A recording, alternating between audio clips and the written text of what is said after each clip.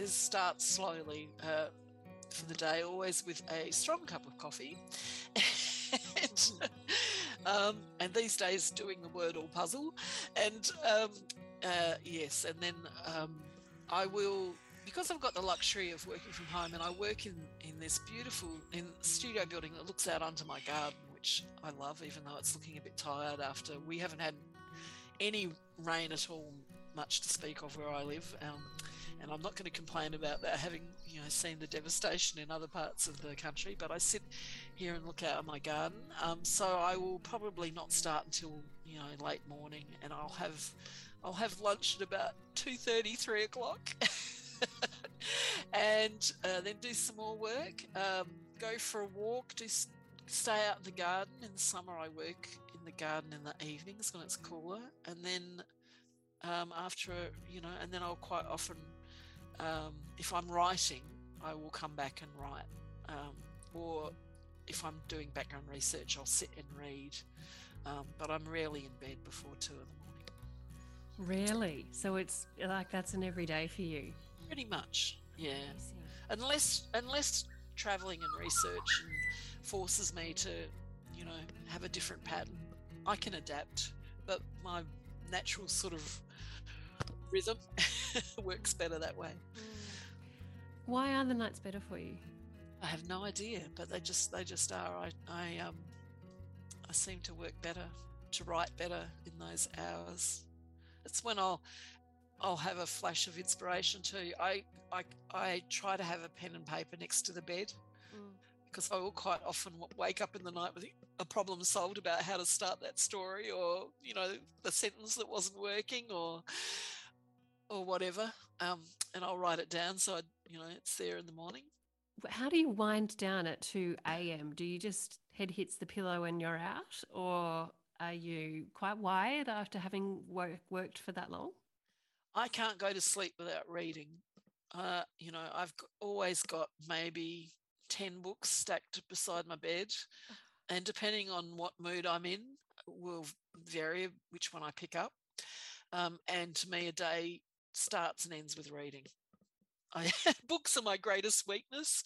I have a whole wall of my studio full of books, and I have a whole wall of my lounge room to ceiling full of books. Wow. So, and I probably borrow half a dozen books from the library every couple of weeks. What's in the pile right now, off the top of your head? Okay. So I'm about to start a book I think the title is The Librarians of Timbuktu, which is, we use the word Timbuktu as sort of slang reference throughout the back of nowhere.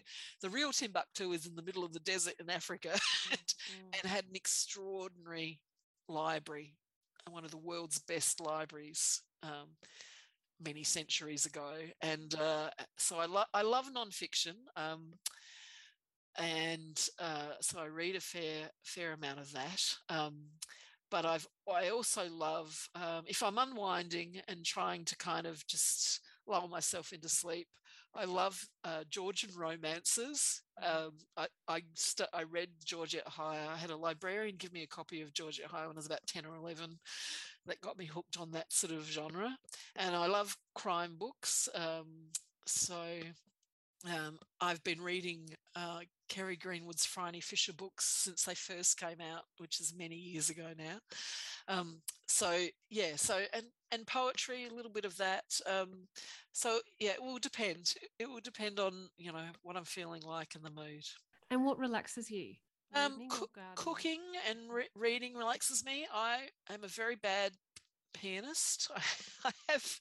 Which I have to convince people about, because the first thing I bought when I started my cadetship at the age of 17 was not a car, it was a grand piano. Wow. I come from a family of self-taught musicians, and my uncle studied music, so he actually got serious about it, but the rest of the family have pretty much just, played music because they love it. And for some reason, I set my heart on having a grand piano, and my parents had a huge lounge room, fortunately, that could accommodate one. So it gives people false hope about my standard of playing when they see it. But when I'm really stressed, I will sit down at the keyboard. This is an extract from an interview I did with Liz on our flagship podcast Company in early 2022. Liz's book, The Women Who Changed Country Australia, celebrating 100 years of the Country Women's Association of New South Wales, is available now wherever you buy books, or from Liz's website or the CWA of New South Wales website. You can find out all about Liz and her countless books at her website lizharfull.com. She also has her own podcast called Country Women's Wisdom. Thanks for listening.